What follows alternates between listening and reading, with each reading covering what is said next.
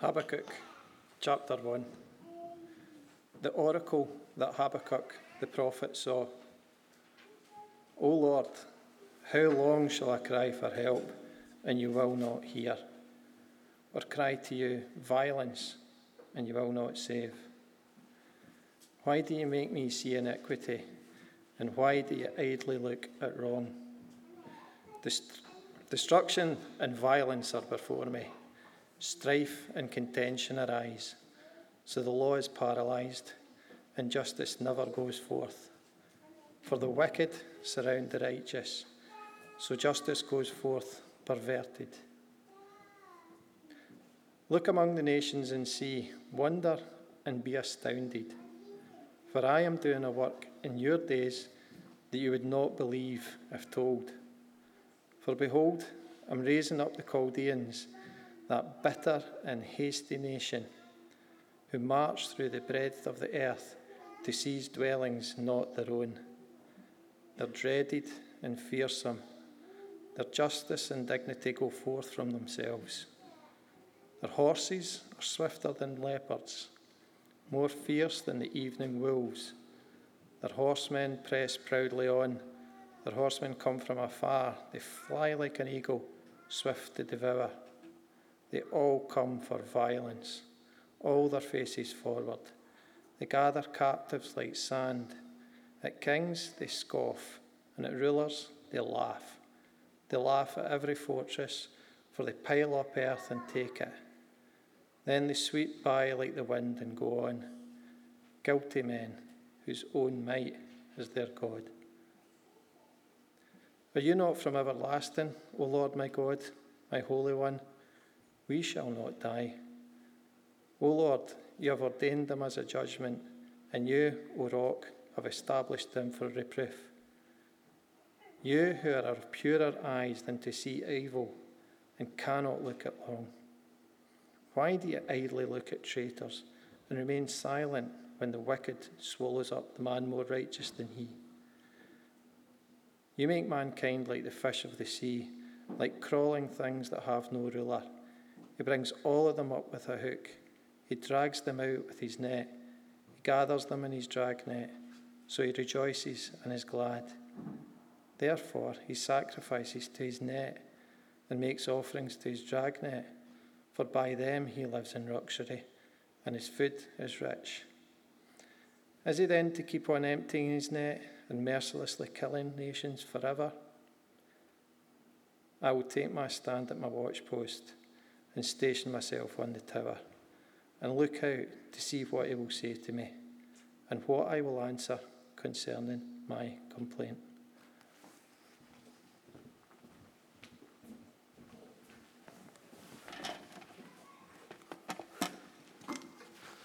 Why don't we just pray briefly before we come to that passage again?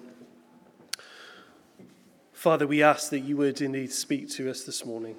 Lord, we thank you for your word that leaves us not cast adrift in the world, not isolated and wondering who you are and what you would have us do, but Lord, your word speaks to us. And so, Lord, this morning I pray that you might speak through your word and that you might speak through me. I pray that you might achieve your purposes in us this morning, that you might mold us and shape us into the people you would have us to be. For your glory we ask it. Amen. Well, if you keep that passage there open with you, you'll find that helpful. We begin this morning a new series looking through this book of Habakkuk.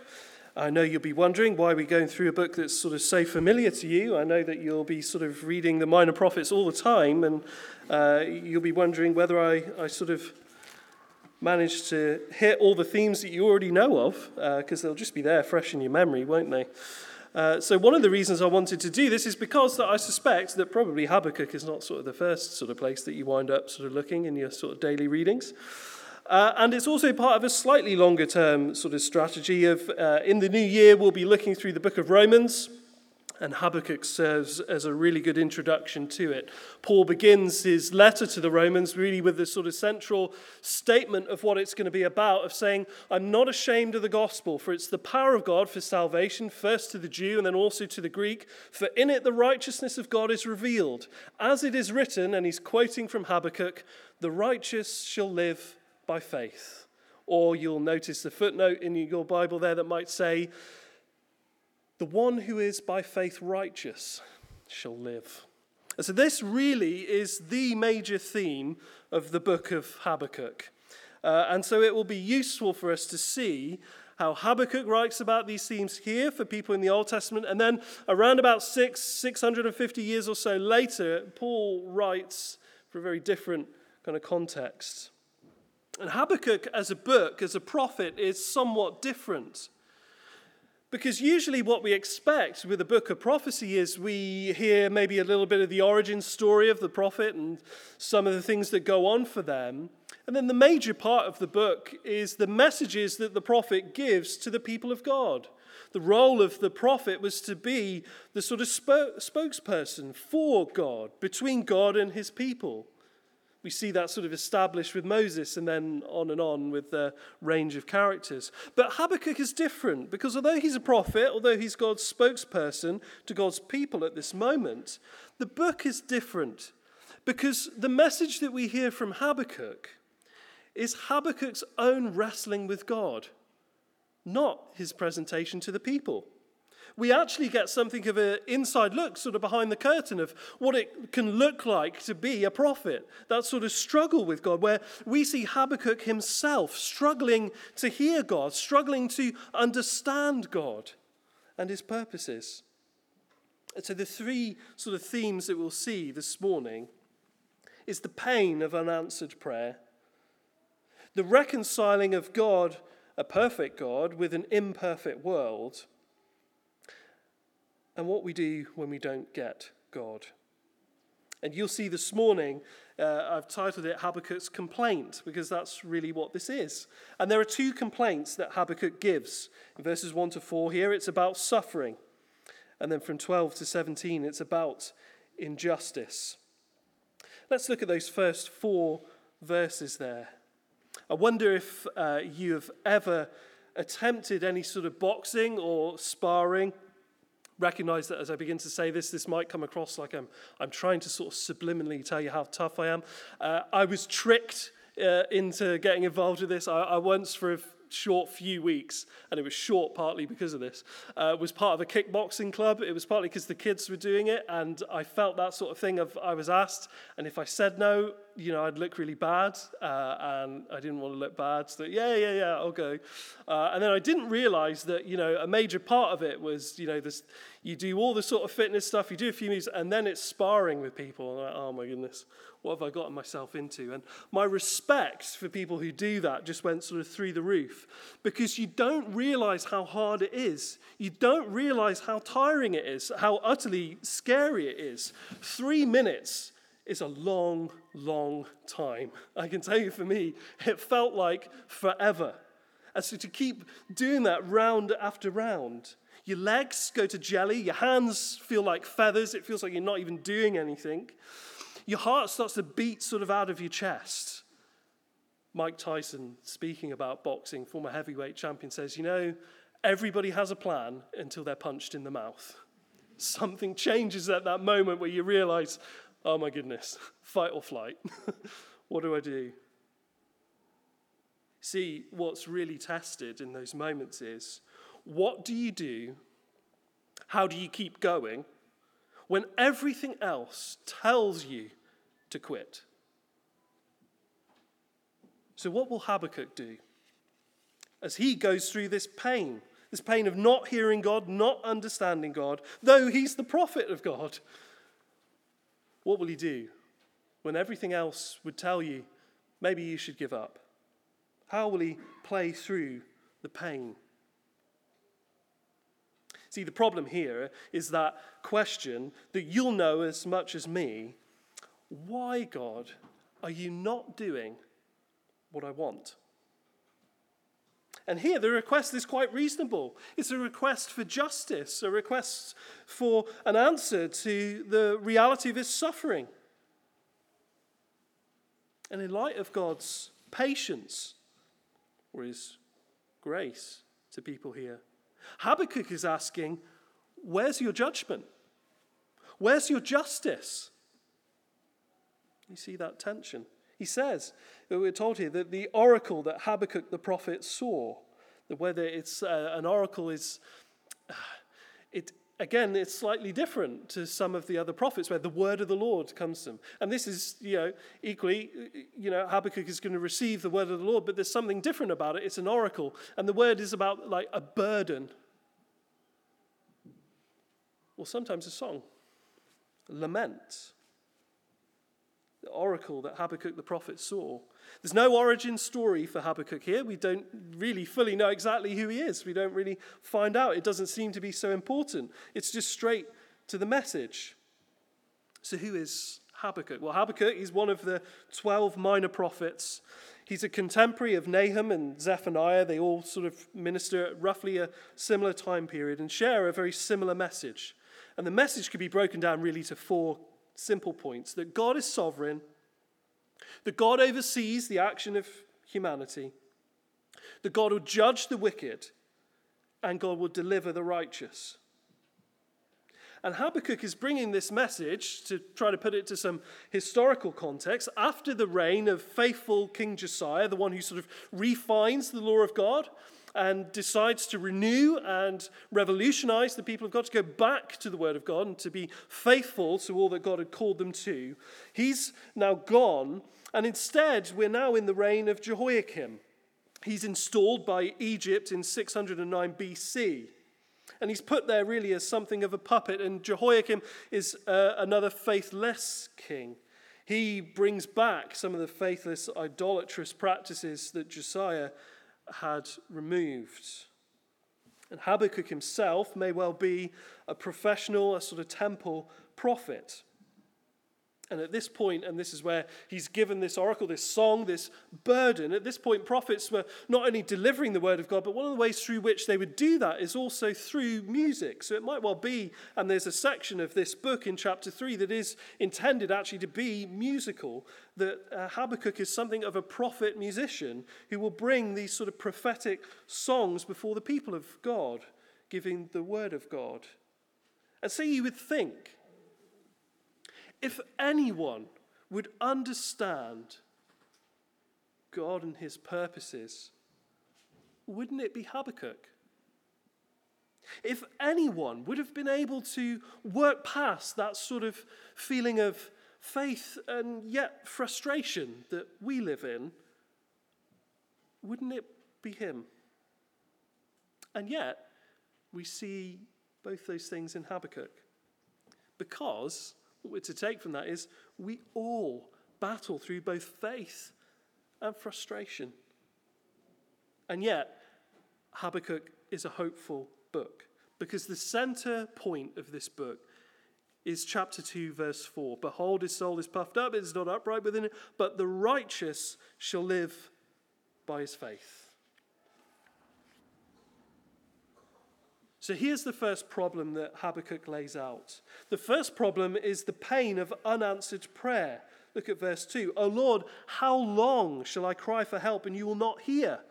And you might, even as you read that and hear that, you might think back to some of the Psalms in which the psalmist will do similar things. How long? I've waited and I've waited. How long shall I cry for help and you will not hear? And here's the irony. That Habakkuk may well be praying this in the temple.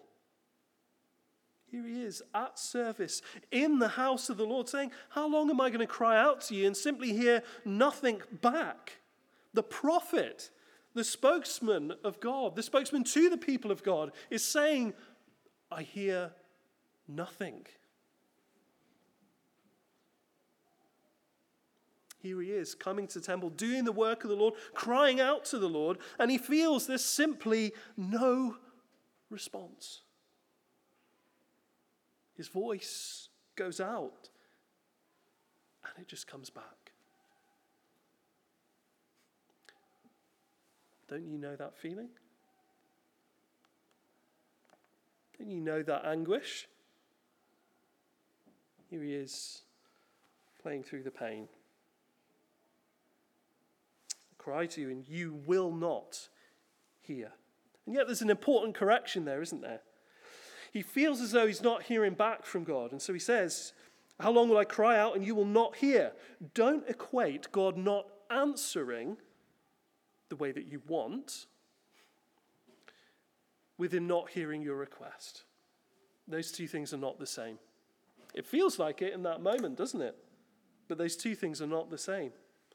How long will I cry to you and you will not hear? Or cry to you violence and you will not save? How do we make sense of that? How do we make sense of a God here who Habakkuk is crying out of the violence and the oppression and the wickedness of the people around him and asking to be put a stop to, and yet it seems as though God is not intervening. He's not saving. How do we make sense of that? How can a good God not intervene here? How can a loving God not save his people here? The best way I could think of some of this is to think about parenting. Jordan Peterson, clinical psychiatrist, talks about the useful neglect of children and what he means, and he grounds that in an example of at times leaving his young children to play on their own. There's a sense in which that's neglectful, but it's a useful neglect.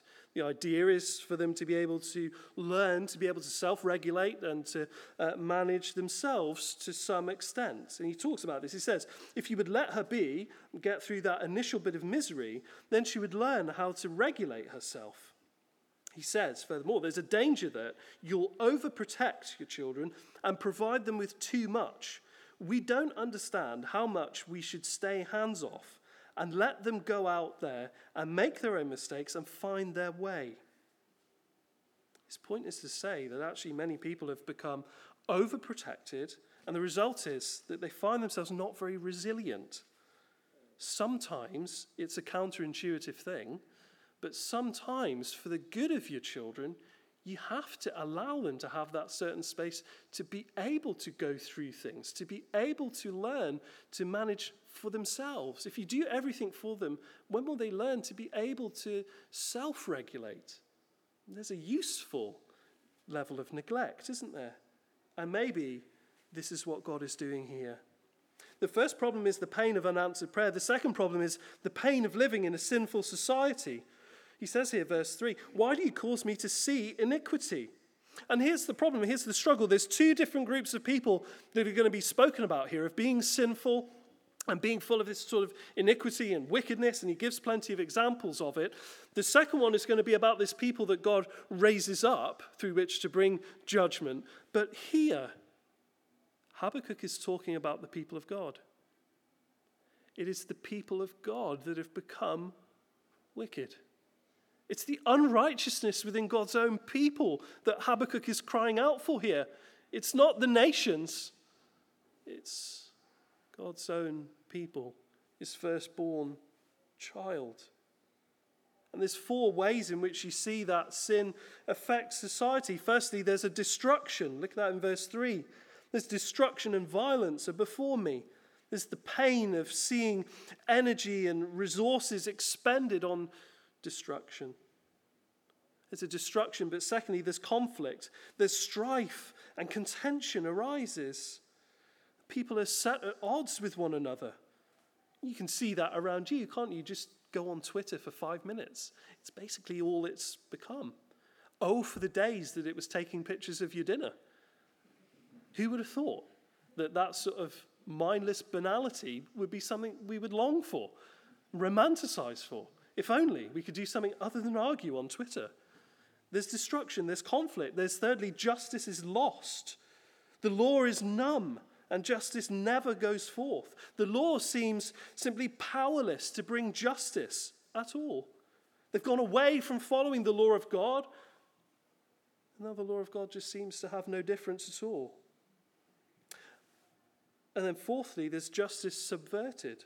Justice is not only lost so that the law is not powerful enough to do anything significant, but it's the fact that justice is turned on its head. The wicked hems in the righteous. Justice is subverted. We see this around us, don't we? We see it, here's just a couple of ways. The rich get richer, while the poor get poorer. The weak get weaker and more oppressed, whilst the strong get stronger and more privileged. To put it to contemporary culture, it's Mr. Burns. The rich get richer, the strong get stronger, the weak get weaker, the poor get poorer. But also values are flipped on their head. The wicked are now seen as righteous, and the righteous are now seen as wicked. To use another Simpsons character, it's Ned Flanders. The guy who actually, when you think about it, never does anything really wrong. Actually, he might be comical, but he's actually the good guy. The values are flipped on their heads. The wicked are seen as righteous, the righteous as wicked. There's some of the extent of the problem. And now we'll see God's answer in a moment. My granddad was full of sort of pithy sort of sayings and things, a lot of them quite dark because he was quite a sort of negative guy at times. But one of them that I've always held on to, that there was always a lot of truth in, he used to say to me, don't ask questions you might not like the answers to. And his point wasn't, don't ask questions, quite the opposite. He was a very sort of cynical kind of person who would ask questions of everything. His point was, don't ask questions until you're ready to hear the real answer. The real answer that you might not like. Only ask a question if you're ready to really hear the answer to it. And we might say that about Habakkuk's questioning of God. Only ask the question of God, where are you? What are you doing? Why are you not acting? If you're ready to hear the answer. See, Habakkuk thinks that the problem is him not knowing God's answer from him, not knowing what God is doing. And yet the problem here is so much deeper. The problem really is we don't understand the connection between God's justice and God's grace. He was crying out in the midst of God's grace for justice, wasn't he? And now after the silence, we have God's response. And it comes as a sort of word of comfort, but with a twist. One of the commentators notices this. He says that, this response, this word of comfort, comes as an oracle, a word of comfort here, rather than a burden. An oracle could be a comforting thing, it could be a burdensome thing. At the beginning, Habakkuk is given an oracle that's a burden. Here, God is giving an answer that's a comfort. And yet, it's an unusual comfort, because commentator Childs here notices that it doesn't offer the usual comfort, but announces an attack by a cruel nation which will set Israel's wickedness right by a devastating judgment. It doesn't feel that comforting. And we're warned of its upcoming. Look at verse 5 there, that we're given these 4 words of alert. Look, see, be astonished, wonder. The silence may not have been so bad after all. Look, I'm doing a work in your days that you would not believe if told. It wouldn't really help you to have known what I'm doing, even if you did, because you wouldn't understand it, you wouldn't believe it. We can't stand it sometimes when we don't hear a response from God, and yet when he does, we often don't get it anyway. I'm raising up the Chaldeans, he says. The Chaldeans are the Babylonian people here. And the shock is, aren't Israel the special people that God works through? And here is God working through a foreign nation, a nation who don't know him and aren't righteous either. As much as Israel themselves are not righteous at this moment, they're getting plenty of things wrong, the Babylonians are not any better. They're probably worse. And look at what this nation is like. Firstly, they're conquerors. They march through the breadth of the earth to seize dwellings not their own. They're unjust, they're fearsome, they're dreaded and fearsome, we're told. They have this military might that their horses are swifter than leopards. They're fearless. Verse 10, at kings they scoff, at rulers they laugh. And they're idolaters. Look at verse 11. They're guilty men whose own might is their God. The answer to sinful Israelite society is to raise up the Babylonians to overtake and overthrow Israel. And this would be a surprise at this point, because probably the moment at which Habakkuk is writing, Babylon have not yet ascended. It's actually Assyria that really are the strongest power, maybe followed by Egypt as well, who are also very significant. But at the time at which Habakkuk writes is likely a few years actually before Babylon sort of rises to ascendancy. It's probably around about sort of 609 to 615 or so BC, and it's in 605 BC that Babylon finally sort of consolidates its place as the global superpower. It wins this huge battle of Carchemish, where it manages to outflank both Assyria and Egypt, and then essentially takes control of that whole sort of region.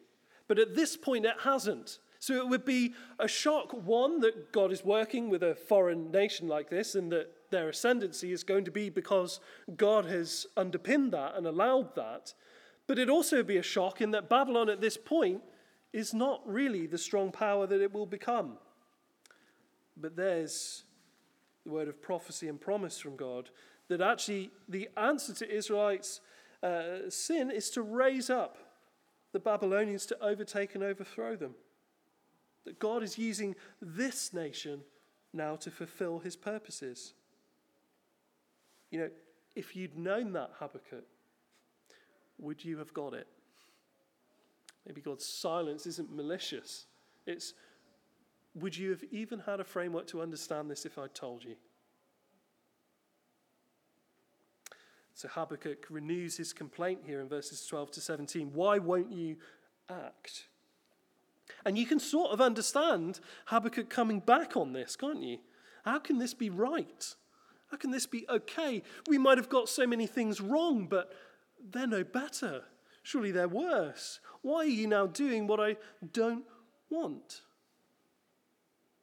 Again, it's about justice and suffering, isn't it? In light of God's judgments here of the people of God, he's now asking for grace. Before, he was frustrated at the grace of God that you're not doing enough, you need to bring a justice amongst us. And now when God promises that he's going to do something that will bring and restore justice, he's asking for grace. That's so often our problem, isn't it? That whatever it is that God is offering us, it's not what we want at that moment. Martin Luther writes about this. In fact, it's just a recording of one of his conversations at table with students and friends. He says, "Howsoever God dealeth with us, it is always unacceptable. How, said Luther, should God deal with us? Good days we cannot bear, evil we cannot endure. Giveth he riches unto us, then we're proud, so that no man could live by us in peace. Nay, we'll be carried upon hands and shoulders, and will be adored as gods. Giveth he poverty unto us, then are we dismayed, we're impatient and murmur against him. Therefore, nothing were better for us than soon to be conveyed to the last dance and covered with shovels." Luther's sort of solution to it is rather negative. It's, you'll never really manage to shift this thing of whatever it is God gives you, whether grace or justice or whatever, you'll always want the other and you'll never be happy. So the best thing is die quickly and be covered, and then you'll be done with it. I think I have slightly more hope than Luther did. I think it's significant, one, even just to recognize that we have this problem, to secondly confess it, and thirdly ask the Spirit's help from it. Are you not from everlasting to everlasting, Habakkuk asks. Hang on, surely this can't be the end of the story here. And look at what he's saying here in verse 12. Are you not from everlasting to everlasting? As strong as they are, surely you are stronger. You must be. We shall not die. He said, surely you're not going to abandon your people completely. Surely you're not going to abandon your promises to build a nation of us through which all the nations of the earth will be blessed. Surely you're not going to turn back on that. You're a God who keeps covenant, who keeps your promises. So you see his thinking here. You've ordained them for judgment, clearly for them to have risen like this. You must have allowed it. This must be showing something of your sovereignty. And you've established them for reproof. This can't be the end. It must be that you're using them to turn us back. This must be corrective and redemptive, not a sort of final judgment. All of which, by the way, is correct thinking. Of all I know of you, there must be more than meets the eye here. So his second major complaint is this. Is this, God, you're working with an unjust people, contrary to your good and just nature? You are one of purer eyes, verse 13 tells us, than to see evil. Why do you idly look at traitors? Habakkuk's concern isn't that Israel will be judged. He has asked for that. He's begun with his first complaint, asking that God would judge the people of God. The problem is that God seems to be here partnering with the wicked in order to do it. And Habakkuk does not understand that. And there isn't an easy answer here for this, is there? This is confusing. And here a dedicated prophet in the form of Habakkuk who's considered this, is reflecting this. This is hard for me to understand, for me to grasp. And then look at the way that this affects the people of God in verses 14 to 16. You make mankind like the fish of the sea, like crawling things that have no ruler. He brings all of them up with a hook. He drags them out with his net. He gathers them in his dragnet, so he rejoices and is glad. Therefore he sacrifices to his net and makes offerings to his dragnet, for by them he lives in luxury and his food is rich. People of Israel here, Habakkuk claims and uses this imagery that we're being reduced to being no more than just sort of fish in the sea. We're insignificant, powerless, preyed upon and plundered. There's something inhumane about all of this. It reduces us to little more than mammals here. Look at the way in which the Babylonians will treat them. It's not good, is it? He says he'll bring them all up with a hook. And the imagery is only partly metaphorical. It's partly literal. The Babylonians continued a tradition of the Assyrians before them, who treated prisoners of war brutally in order to create sort of docility amongst the rest of the population. Prisoners would be hooked through the nose and then attached via chains together and dragged out, processed publicly as a display of strength and weakness. Those not led by a hook would be dragged along in the nets, literally behind them. In fact, there's a particular sort of relief that you can find of the Babylonian gods Ningirsu, Shamash, Enlil, and Marduk dragging behind their sort of squirming enemies in a net. This is only partly actually metaphorical. It partly actually does happen physically for them. How can God be working with a people like this? There's something inhumane about it. There's also a power differential, isn't there? What can we even do to defend ourselves against this? We're helpless. We're like fish to a trawler. What are we seriously going to do to even be able to defend ourselves here? So then you see the question there, verse 17. Is he then to keep on emptying his net and mercilessly killing nations forever? Will we even see justice restored? Or just injustice upon injustice? Sometimes it's hard to understand how God works, isn't it? How he works things out the way that he does. And here it frustrates Habakkuk. We see him playing through the pain. We see him that maybe we shouldn't ask questions we don't like the answer to. We see him ask again, why won't you act? And then lastly, we see this thing of knowing your role. Habakkuk has been honest, painfully honest, at God's silence and in his own frustration. And God speaks and with his plans. So, how will Habakkuk respond now, after he's heard God's answer? After he's reiterated his complaint? Well, look at chapter 2, verse 1 there. I will take my stand at my watchpost and station myself on the tower and look out to see what he'll say to me and what I'll answer concerning my complaint. Look what Habakkuk doesn't do. In the face of confusion and frustration and not understanding God and having beforehand felt as though he'd not heard God at all, and now he hears him and he doesn't really understand, he doesn't really like what God's response is. Look what Habakkuk doesn't do. Habakkuk doesn't try to work it out himself. Habakkuk doesn't keep complaining. And Habakkuk doesn't sulk off. There's something about Habakkuk that he knows his role before God.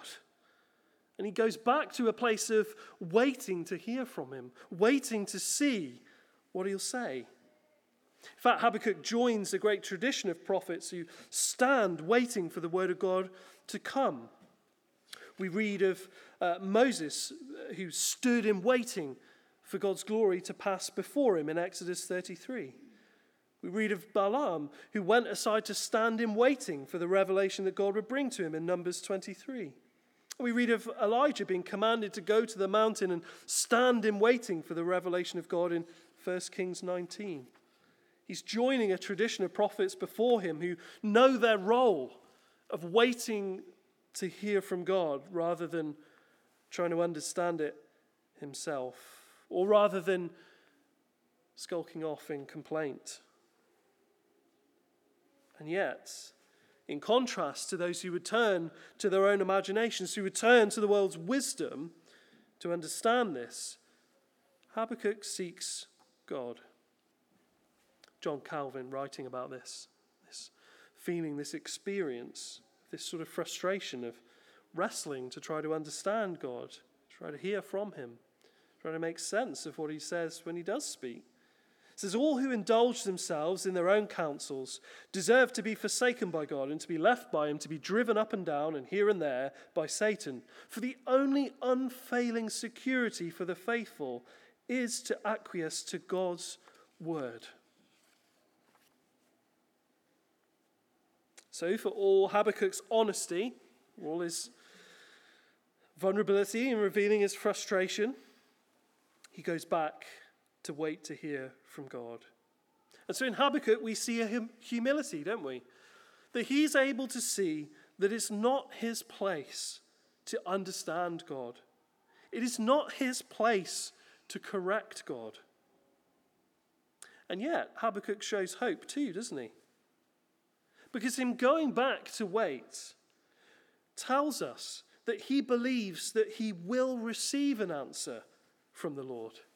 I'm going back to wait to hear from him because I expect to hear from him. I'll look out to see what he'll say to me, he tells us, and what I will answer. This might be the most honest piece of scripture ever written. I'm going back to wait to hear from him and to plan my response. Don't you know that sort of feeling in the midst of conflict, in the midst of an argument? You're barely really listening because you're thinking already about what you're going to say back. And Habakkuk tells us honestly, I'll go back to wait to hear from you and to plan my response to what you're going to say. Because I think Habakkuk fully expects that he's going to be rebuked for his response. And so he's planning his response to God's response to him. And yet, we find that God doesn't rebuke him. He doesn't rebuke him. He does answer him. Habakkuk might not fully understand the answer at first. He might not fully like the answer at first. But God doesn't rebuke him in that way. But I think Habakkuk expects that that might be what's coming. Habakkuk doesn't get God. He doesn't like what he's doing, but he waits to hear from him, and he expects to hear from him. Habakkuk, I think, is much like us. He wants God's justice when God's patient. And when God judges, He wants his grace. But the point of the chapter is not to come to the end of it and to sort of find a way in order to understand God better. You won't. You can't. The point of the chapter isn't to come to the end of it with some sort of simple 3-point plan of how you'll understand God better. If you come away thinking that that's even possible, you've greatly misunderstood the chasm between us. Instead, there's a point at which we have to, like Paul, afterwards recognize our inability to fully understand God and what he's doing and who he is. It tells us in Romans 11, verse 33, "Oh, the depth of the riches and wisdom and knowledge of God! How unsearchable are his judgments and how inscrutable his ways! For who has known the mind of the Lord, or who has been his counselor, or who has given a gift to him that he might be repaid?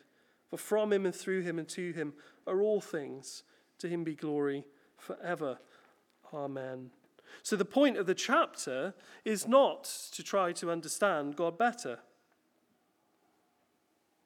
The point of the chapter is to see that God provides for us in Jesus salvation from judgment and invitation to his grace. Habakkuk rightly acknowledges the problem of sin running rampant throughout society.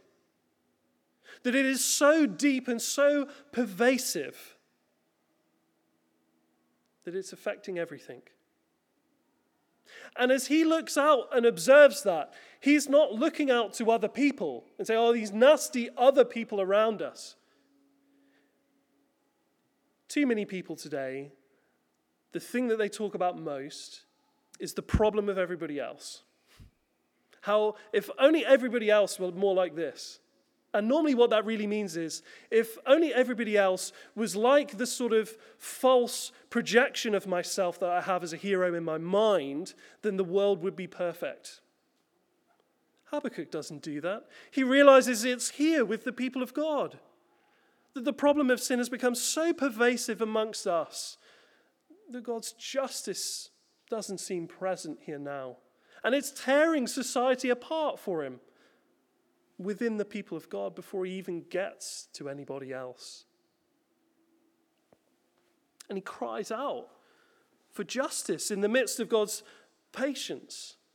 That couldn't something be done so that we would change? And yet he also cries out at this potential for this judgment here that seems to offer no hope. How can it be that you could work through a people like that to do this? And how do I make sense of this? And how can we find hope in the midst of this? The only hope in this chapter is to know that Jesus comes to give us both. To restore the world to justice and grace. And that Jesus does that not just by sort of imposing himself upon people with a sort of display of military might and legal dictation to people, in the way in which that you might think of a king or a ruler or an emperor. But instead, Jesus comes and he brings justice and he restores grace and righteousness and peace to the earth by him facing the full weight of sin upon himself. That God himself answers the problem of injustice and sin and suffering by bearing the weight of it upon himself. And at its greatest point, not just the sin and the injustice and the suffering that comes from the rest of humankind, which we've seen here is pervasive and hugely destructive. But most of all, Jesus faces the dislocation and separation from his Father by being associated to us, by being numbered among us, by being seen even for a brief moment, as the same. Being numbered amongst the transgressors, bearing upon himself sin and injustice. in order that through him he might also reestablish grace, that there might be hope of freedom, of new life through him. When we look to ourselves and when we're honest about our own nature and our own ability, our own capabilities and our own things that we're simply not capable of, it's hopeless. There is no hope at all. The best hope is a bit like Luther talking about that struggle of that faith and frustration, is to think better just to die quickly and be covered over with dirt. Be done with it. Have less time to do less things wrong. No, the hope is the one who is by faith in Christ righteous shall live. The hope of the passage is so much more than thinking about some neat, tidy little framework that you might understand God more. No, you won't. The more that you learn, the less that you'll understand. But the hope of the passage is that God has delivered the very thing we need most in himself. And that's what Paul will pick up as we look through it in the new year. 600 or so years later, just as relevant for them there, that Jesus has done what nobody else could do to set us free from ourselves, from our sin, from our shame, from Satan's hold. Jesus has done it all.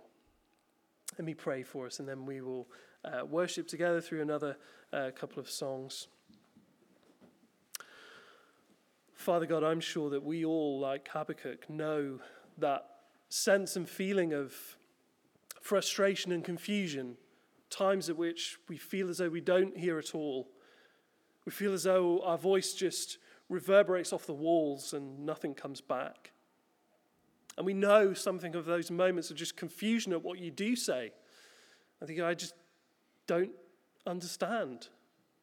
I don't get how that works, how that's right. I don't understand. I think we all know those feelings. Lord, thank you that we get an inside look at how this works for Habakkuk. Lord, encourage us, I pray, to be able to stand and wait to hear from you. To not look to understand it ourselves, to not look to the world to help understand it, to not run off in complaint, but to wait. To wait to hear from you and to know and to expect that you will speak. Your voice will come.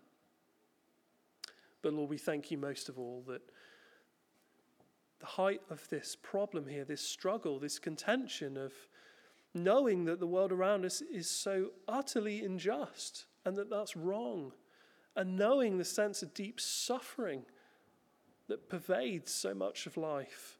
We long for a way out. We long for a better life. We long for life as it was meant to be lived. And so, Lord, I thank you that you have enabled a way for us to experience that through the loving, sacrificial death of your Son, bearing the full weight of every sin of ours, that you might bring a just love and grace to life, that we might have hope of change and hope of living as you have made us to live. Spirit, I ask that you might just impress something of the security and hope that we have in Jesus this morning in our hearts as we go out into the world this week and we go out into the brokenness and suffering and injustice, to know that through you we have hope.